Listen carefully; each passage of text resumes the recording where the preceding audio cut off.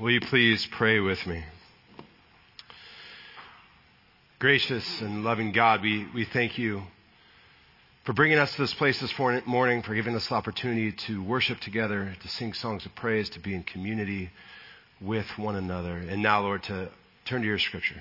Lord, we ask that as we do so, you'd give us ears to hear what you have for us. And God, I ask that you take my words and use them for your kingdom. We pray these things in your name. Amen. So last week we began a series that we're calling Season of Giving, where we're kind of looking at what it means to establish deep roots in a wide reach, really by becoming good stewards of all that God has given us. And one of the things I mentioned last week is that there's usually the groans when you hear the word stewardship. You say, oh, here we go, we're talking about money. But the reality is stewardship is about our entire lives. Stewardship is how we use our time, our treasure, our talent, all that we have, all that God has given us for God's kingdom. Really, stewardship is connected to discipleship. It's about managing or taking care of all of those things that God has given us and how we use them with other people. At the core of honoring God with all that we have is understanding the truth that God gave us it all anyway. So we follow a giving God.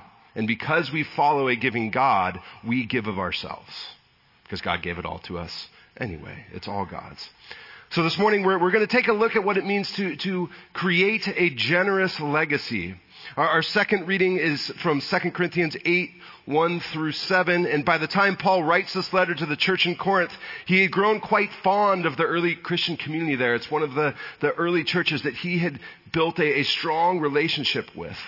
So 1 Corinthians kind of addresses a community who's just beginning their journey together, just kind of trying to map out, here's what it looks like to be a church together. They're fighting all kinds of different pressures from the society and culture around them. We're going to talk about that in a minute. And Paul aims to kind of give them the guidelines, to give them the map of how to live as a church.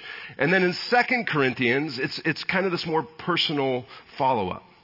Paul basically says, look, You know me by now.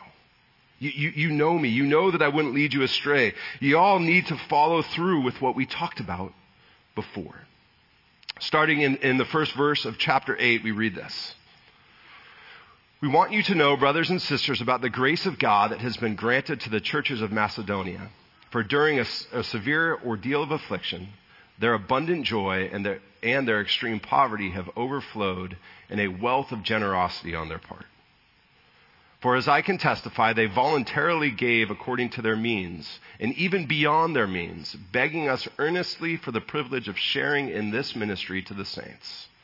In this, not merely as we expected, they gave themselves first to the Lord and by the will of God to us, so that we might urge Titus that as he had already made a beginning, so he should also complete this generous undertaking among you. Now as you excel in everything, in faith, in speech, in knowledge, in utmost eagerness, and in our love for you, so we want you to excel also in this generous undertaking. This is the word of the Lord. Thanks be to God. It wasn't really until I had children that I began thinking about this idea of legacy.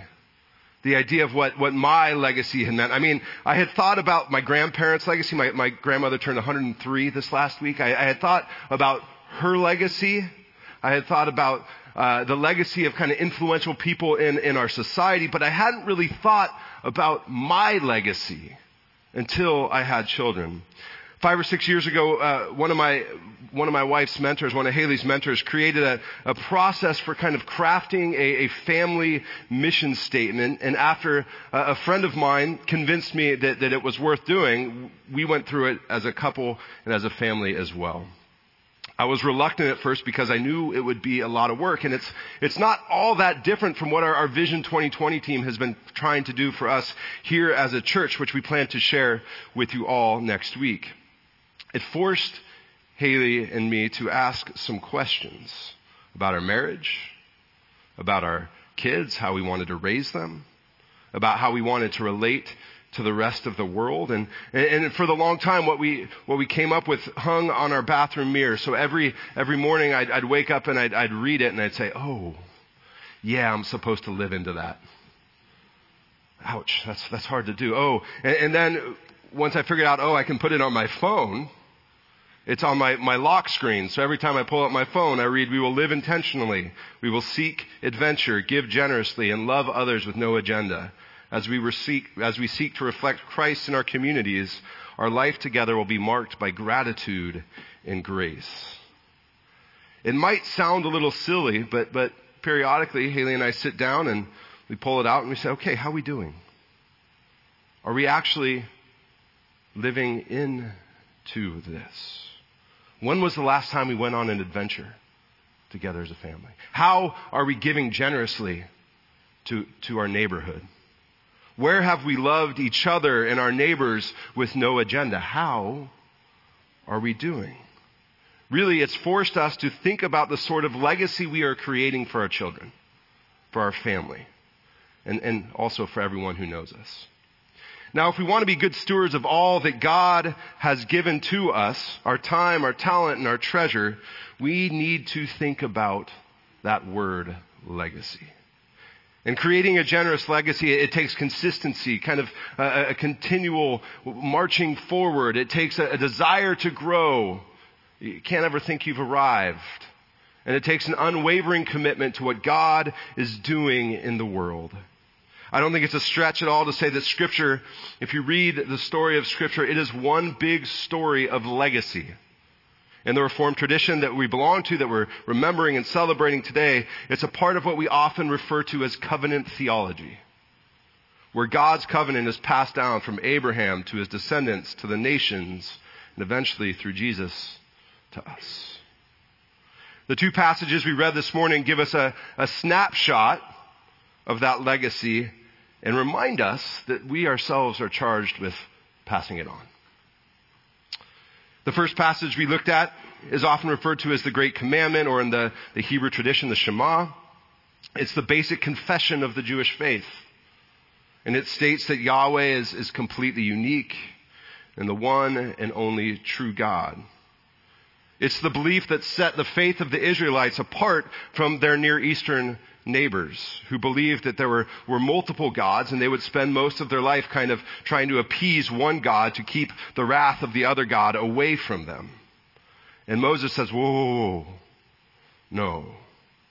That's not what Yahweh is about. We need to remind ourselves, and we need to remind our children and our children's children that Yahweh alone is God. So he tells the Israelites to keep these words in their hearts, to recite them, to talk about them all the time, everywhere they go, to bind them on their bodies, and to write them on their doorposts and gates. Keep, recite, talk about, bind, write them. Now that might look a little different for us today, but my question for us all is, how are we doing that? How are we reminding ourselves of who God is? How are we keeping the principles of placing what we believe about God in front of us everywhere we go? The consistency piece. Legacies are created as other people, our friends, our neighbors, watch us talk the talk and walk the walk. Are we keeping it in front of us? The passage from 2 Corinthians mentions the sort of reputation or legacy that the church can have. It's a community that's known for a few things: for excelling in faith and speech and eagerness. But Paul mentions that there's something lacking. Something that's he and the other apostles long for them to experience, to be a part of. Now, historically, Corinth is a fascinating city. In some ways, it's kind of like Los Angeles. It was a place where there were multiple ports, so people were always coming and going, always passing through. Two of the most influential temples for Greek philosophers were in Corinth, so the academic people of the day often visited to debate and to have different conversations. So there's all kinds of competing values and philosophies, almost like there was for Moses and the Israelites when he gave the Great Commandment. And somehow in the middle of it all, the church in Corinth was thriving. But something was missing. Paul wants them to share in the ministry of the Jewish Christians in Jerusalem who had fallen on hard times. In some ways, this is Paul's stewardship sermon. But it's not just because the Jerusalem church needed money. It's to show the Jewish Christians in Jerusalem that the Gentile Christians were on board with them, that they were all on the same team. He's concerned about the unity of the church, so he talks about the legacy of the churches in Macedonia, Philippi, Thessalonica, and Berea, who were incredibly generous, giving way beyond their means. Last week I mentioned that more than anything, stewardship is about discipleship. It's about following Jesus on a journey of faith and service. Everything that was given was done so out of the commitment to what God was doing through the church. But the Christians in Corinth were missing out on what happens when we're good stewards with what God has given. His words in 2 Corinthians 8:7 remind them and us that being generous is an important part of spiritual growth and maturity. Moses encouraged the Israelites to think about their legacy, and Paul encouraged the church to think about their legacy. So my charge for us this morning is pretty simple, pretty straightforward. Spend some time thinking through your own legacy. What's so important to you that you keep it consistently in front of you, reciting it, talking about it, so everyone can see it? And where does generosity fit into that picture? How are you tangibly committed to what God is doing in this world? This morning we're celebrating someone who is leaving quite a legacy here at WPC. Julie's given a lot to this community over the last more than 2 decades. And I first experienced that generosity after being here for less than a month. My daughter Ella got sick on Christmas Eve, right here. We hadn't moved yet, so we were staying in a hotel, and it was Christmas Eve between services, and Julie shows up at the hotel with saltines and Sprite for my sick daughter on Christmas Eve.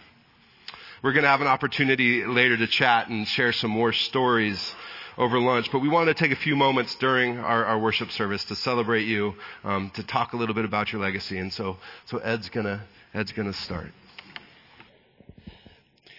Well, when I think about Julie's legacy, for our family, it's both obvious and very personal. And basically, if it weren't for Julie and her ministry, we wouldn't be here at WPC. When we moved to the Conejo Valley as a family with 2 young daughters just over 10 years ago, we visited many churches several times. And ultimately, we kept finding ourselves drawn to this church primarily because of the care, creativity, and sweetness that Julie had created in the children's program here. Not only on Sundays, but also during the week at Kids Fellowship Club. And throughout the years, Julie's ministry has not just been in the walls of the church, but much beyond the children's ministry, because she's taken the time to attend performances by our girls and involve our daughters in the ministry themselves. And she's also extended this sweetness to both the choir and to the praise team through her gifts of hospitality. And I believe that as Christians, when we allow our gifts to be used by God, our world experiences a sweetness that can only come from Him. And in the same book, in 2 Corinthians chapter 2, which is a few chapters earlier than what Dave just read, Paul writes that God uses us to spread in every place the fragrance that comes from knowing Him. And so it seemed fitting. Earlier this week, I asked Julie what some of her favorite songs and hymns might be to incorporate them into the services. And the song Sweet, Sweet Spirit was at the top of her list. And so I just want to say thank you, Julie, for bringing a sweet fragrance to WPC and to our family and for so many years. And it's a sweetness that only comes from knowing Christ and the work of His Spirit. So in doing so, we're going to sing the song Sweet, Sweet Spirit. And we're going to have the lyrics up on the screen. And I'd love for you to join in.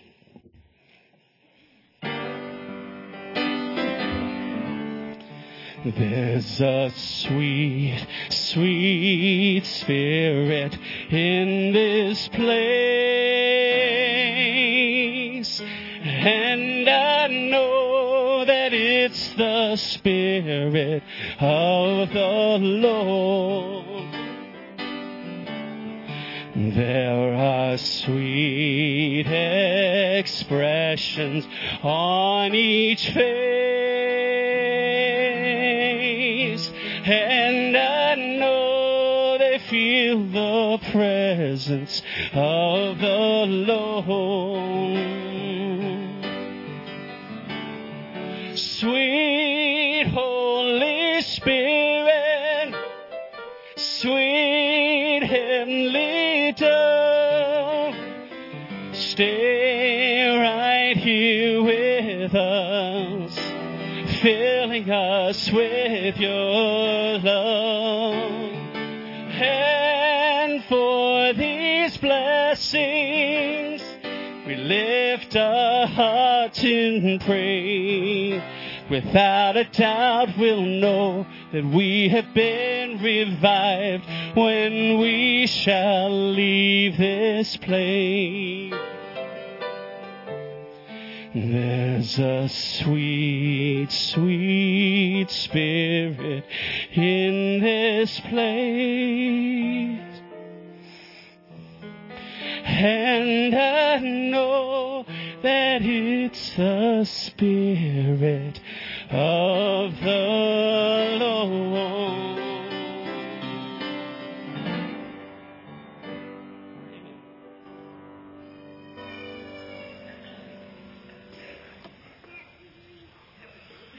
Well, Catherine and I are going to speak. You nervous? We've known you a long time. If you're not, you ought to be. Just a couple of prefacing. They told me I had 3 minutes. No way. You all know me. They all laugh. They know me. Just a comment, Julie, because today is a day also of grief, and it hurts. And that's a good thing, because all relations come to an end someday, some way. And the pain and the grief is a direct response to the joy and the meaning that has been. So excuse us if we have a little grief, but I promise not to make this a funeral, because there's a lot of joy too. So I'm going to take you back, I don't know, how long have you been in this job? 20 years, 25? 25. On the courtyard on the southeast quadrant, 25 years ago, you approached me and said, John, I need your help. Do you remember that? You don't remember that. And I said, what do you need, Julie? And she said, I would like to apply for the job of Director of Children's Ministry. I think we called it back then. And I need your help in interviewing. I'd like to know what the concerns are of the people who would be interviewing. Now, I'm an old HR guy. And let me tell you something, that any time you have someone tell you they've prepared for an interview, hire them. You don't want somebody who just shows up and wings it. And so we talked, and I don't remember what I told you, and I don't remember if you paid any attention. But the next thing I read was that you're being announced as the Director of Children's Ministries. Now, churches are known for making decisions. Some are good decisions. Some are so-so, and some are just flat out wrong and bad. But when we hired you, Julie, that was not just a good decision, that was a great decision. So I want to talk a little bit about from my ordination, because I'm kind of being nostalgic. And the man who preached my ordination talked about a character by the name of John Chapman. John Chapman was better known as Johnny Appleseed. And he wandered through, as a missionary type, he wandered through the states of Pennsylvania, Ohio, Indiana, maybe Kentucky, and some other places, planting apple trees. Now, there were some economic reasons for that. I won't get into that, but he was well known for his supplying apple cider. Okay, they made a little booze out of it too. And he would plant and plant and plant. In that ordination that I was subject of, minister got up and he took an apple and he said, so, how many seeds are in this apple? Any fool can count them. Open it up. 3, 4, who knows? But then he said, if you plant those seeds, how many apples are there in the seeds? And the bottom line, as we follow the logic of that, is only God knows. And so I've remembered that all these years, that we can count the seeds, any fool can do that, but only God can count the apples in the ministry and in the work. The hard thing is we never see the fullness of the fruits we are about. You're just beginning to catch some glimpses of that, aren't you? With kids who come up and say, Miss Julie, I remember, and you hear the story and how important you are to them, and you look back and you say, I don't even remember that. And so you have a legacy. John Chapman had a legacy of planting the seeds, so have you. So I want to suggest the first legacy is the seeds in leadership. You have helped children, older children, help younger children. And that's been very intentional. And it's taken a lot of work. It's the stair-step system. You have interns. And by the way, for those who don't know, they're required to have CPR. If you're going to be around here, you're going to be helpful. They've been learning leadership as well as responsibility in the context of faith. That is a legacy. You don't understand it until you can teach it. That's been your message to Sunday school teachers and with the kids. And the ministry of children has been more than kids just having fun. You've also taught them many life skills as well. So number 2, things that John Chapman was not so well known for or talked about. John Chapman was an environmentalist. He cared deeply about the world and how it was treated and the land.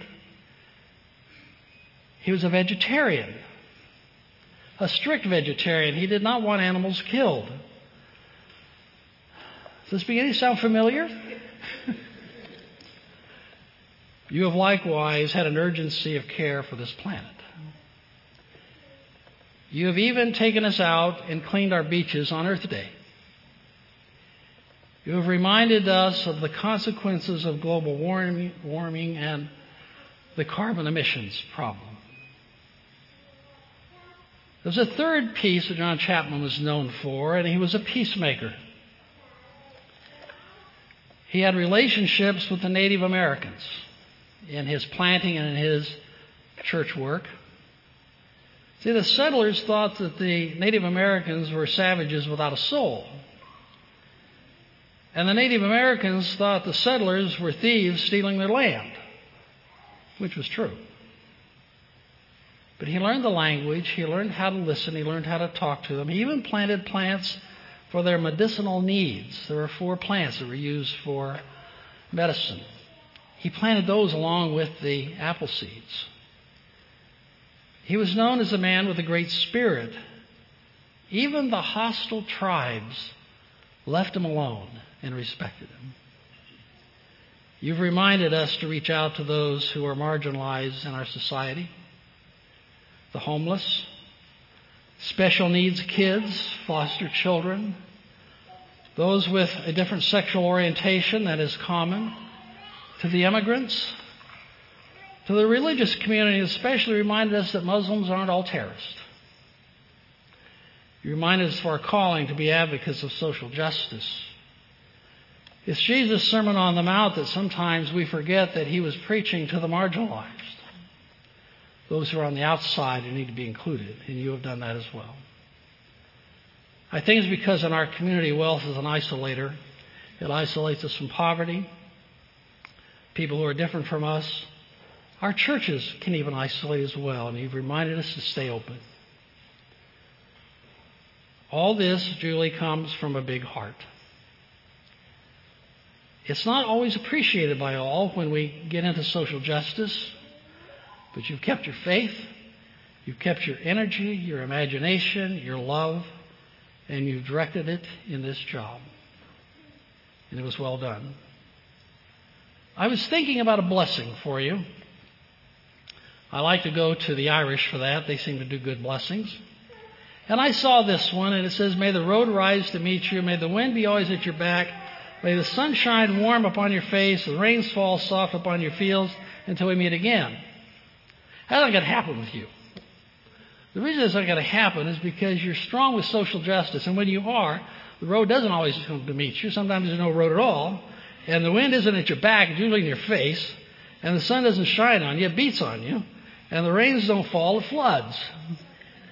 Okay, so that's what it is to be someone who cares about social justice. All right, I skipped that one. Now there's another one. You've heard this one. May your soul be in heaven a half hour before the devil knows you're dead. Now with Julie's speed, I kind of fit. And I thought about that. I remember you coming through the office looking for your keys and a lot of things when Valerie couldn't find them for you in your office. And you did it with a lot of speed. But, I found out when I looked at that deeper, it's a drinking song. And it's what they used to say to people who were 3 sheets of the wind after a few too many Guinnesses and walking home. Well, Julie doesn't drink. She doesn't go to bars, so that didn't fit either. But I did find one. And I want you to listen very carefully. May you always have work for your hands to do. May your pockets hold always a coin or two. May the sun shine bright on your window pane. May the rainbow be certain to follow each rain. May the hand of a friend always be near you. And may God fill your heart with gladness to cheer you. Julie, we love you. We will miss you. And thank you for 25 years. Catherine?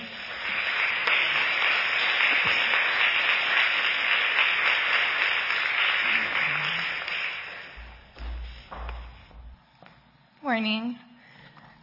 It's really hard not to feel like my nervous 3-year-old self when I come up onto these stairs. For those of you that don't know me, I'm Catherine. I'm Julie's daughter. And we've been at this church since I was, 2 years old in Miss Judy's Mommy and Me class. So I just wanted to share a little bit about what it was like growing up here and watching my mom lead here for 25 years. What kids can say that coming to work with their parent was the best part of their childhood? The 3 of us, my sister and my brother and I, really can. 95% of the things that I even remember from my childhood happened in these walls. And I think the other 5% happened at family camp. So, everything, our whole life was this church. There's not an inch of this place that doesn't hold extreme significance for me and my family. It's just something that if you didn't grow up with my family here, you could never understand, but I know a lot of you did, and I wish that for all of you, if you're raising children in a church or in a place like this, that you can have that community and that experience that my mom was able to provide for us here. Alongside raising us here, she raised multiple generations of strong children here who have gone on to be strong adults, some of whom are my very best friends still. She taught us and she taught them to live out their faith in kindness and in service and to work towards social justice, as Pastor Burnett mentioned also. She built communities in this church. She had her hand in everything here, as many of you know, and some of you were probably annoyed about from time to time. But, she gave people from the smallest of small to the older people in our community purpose inside her programs. Obviously, the things she ran like VBS and KFC, Sunday school, but also just finding ways for anyone and everyone to get involved here. I'm training the amazing youth leaders. I was the beginning of that, and I was able to have a relationship with my mom that was outside the mother-daughter, but learning and working with her. And she trained so many other youth leaders. Many of them, including myself, have gone on to become educators. or to serve in youth ministry. And like I said, she bridged the gap between the young and old, providing opportunities like the Fix It crew, an older group of gentlemen that would come to VBS and, just creating opportunities for everyone to connect. Went way outside of her realm of children's and family ministry. We often joked with her like, okay, yeah, everyone has a family, so you could tie really anything into your job, but because she did. She selflessly dedicated herself to her programs. And we all know, if you've been here for a minute, she throws a great party, and she'll find any excuse to celebrate. And it's really been, watching my mom, I've known it's been more about these elaborate parties and decorations, but it's about her want to celebrate anyone and everyone that's here and make people feel invited and welcome and accepted, and always an excuse to plan a themed outfit as well. But my mom leaves a lasting legacy on my life and the lives of my siblings in this place, but we also leave with a lifetime of memories, the best of friends, a million moms, and values she's instilled in us that will stay with us wherever we go. So thank you, Mom.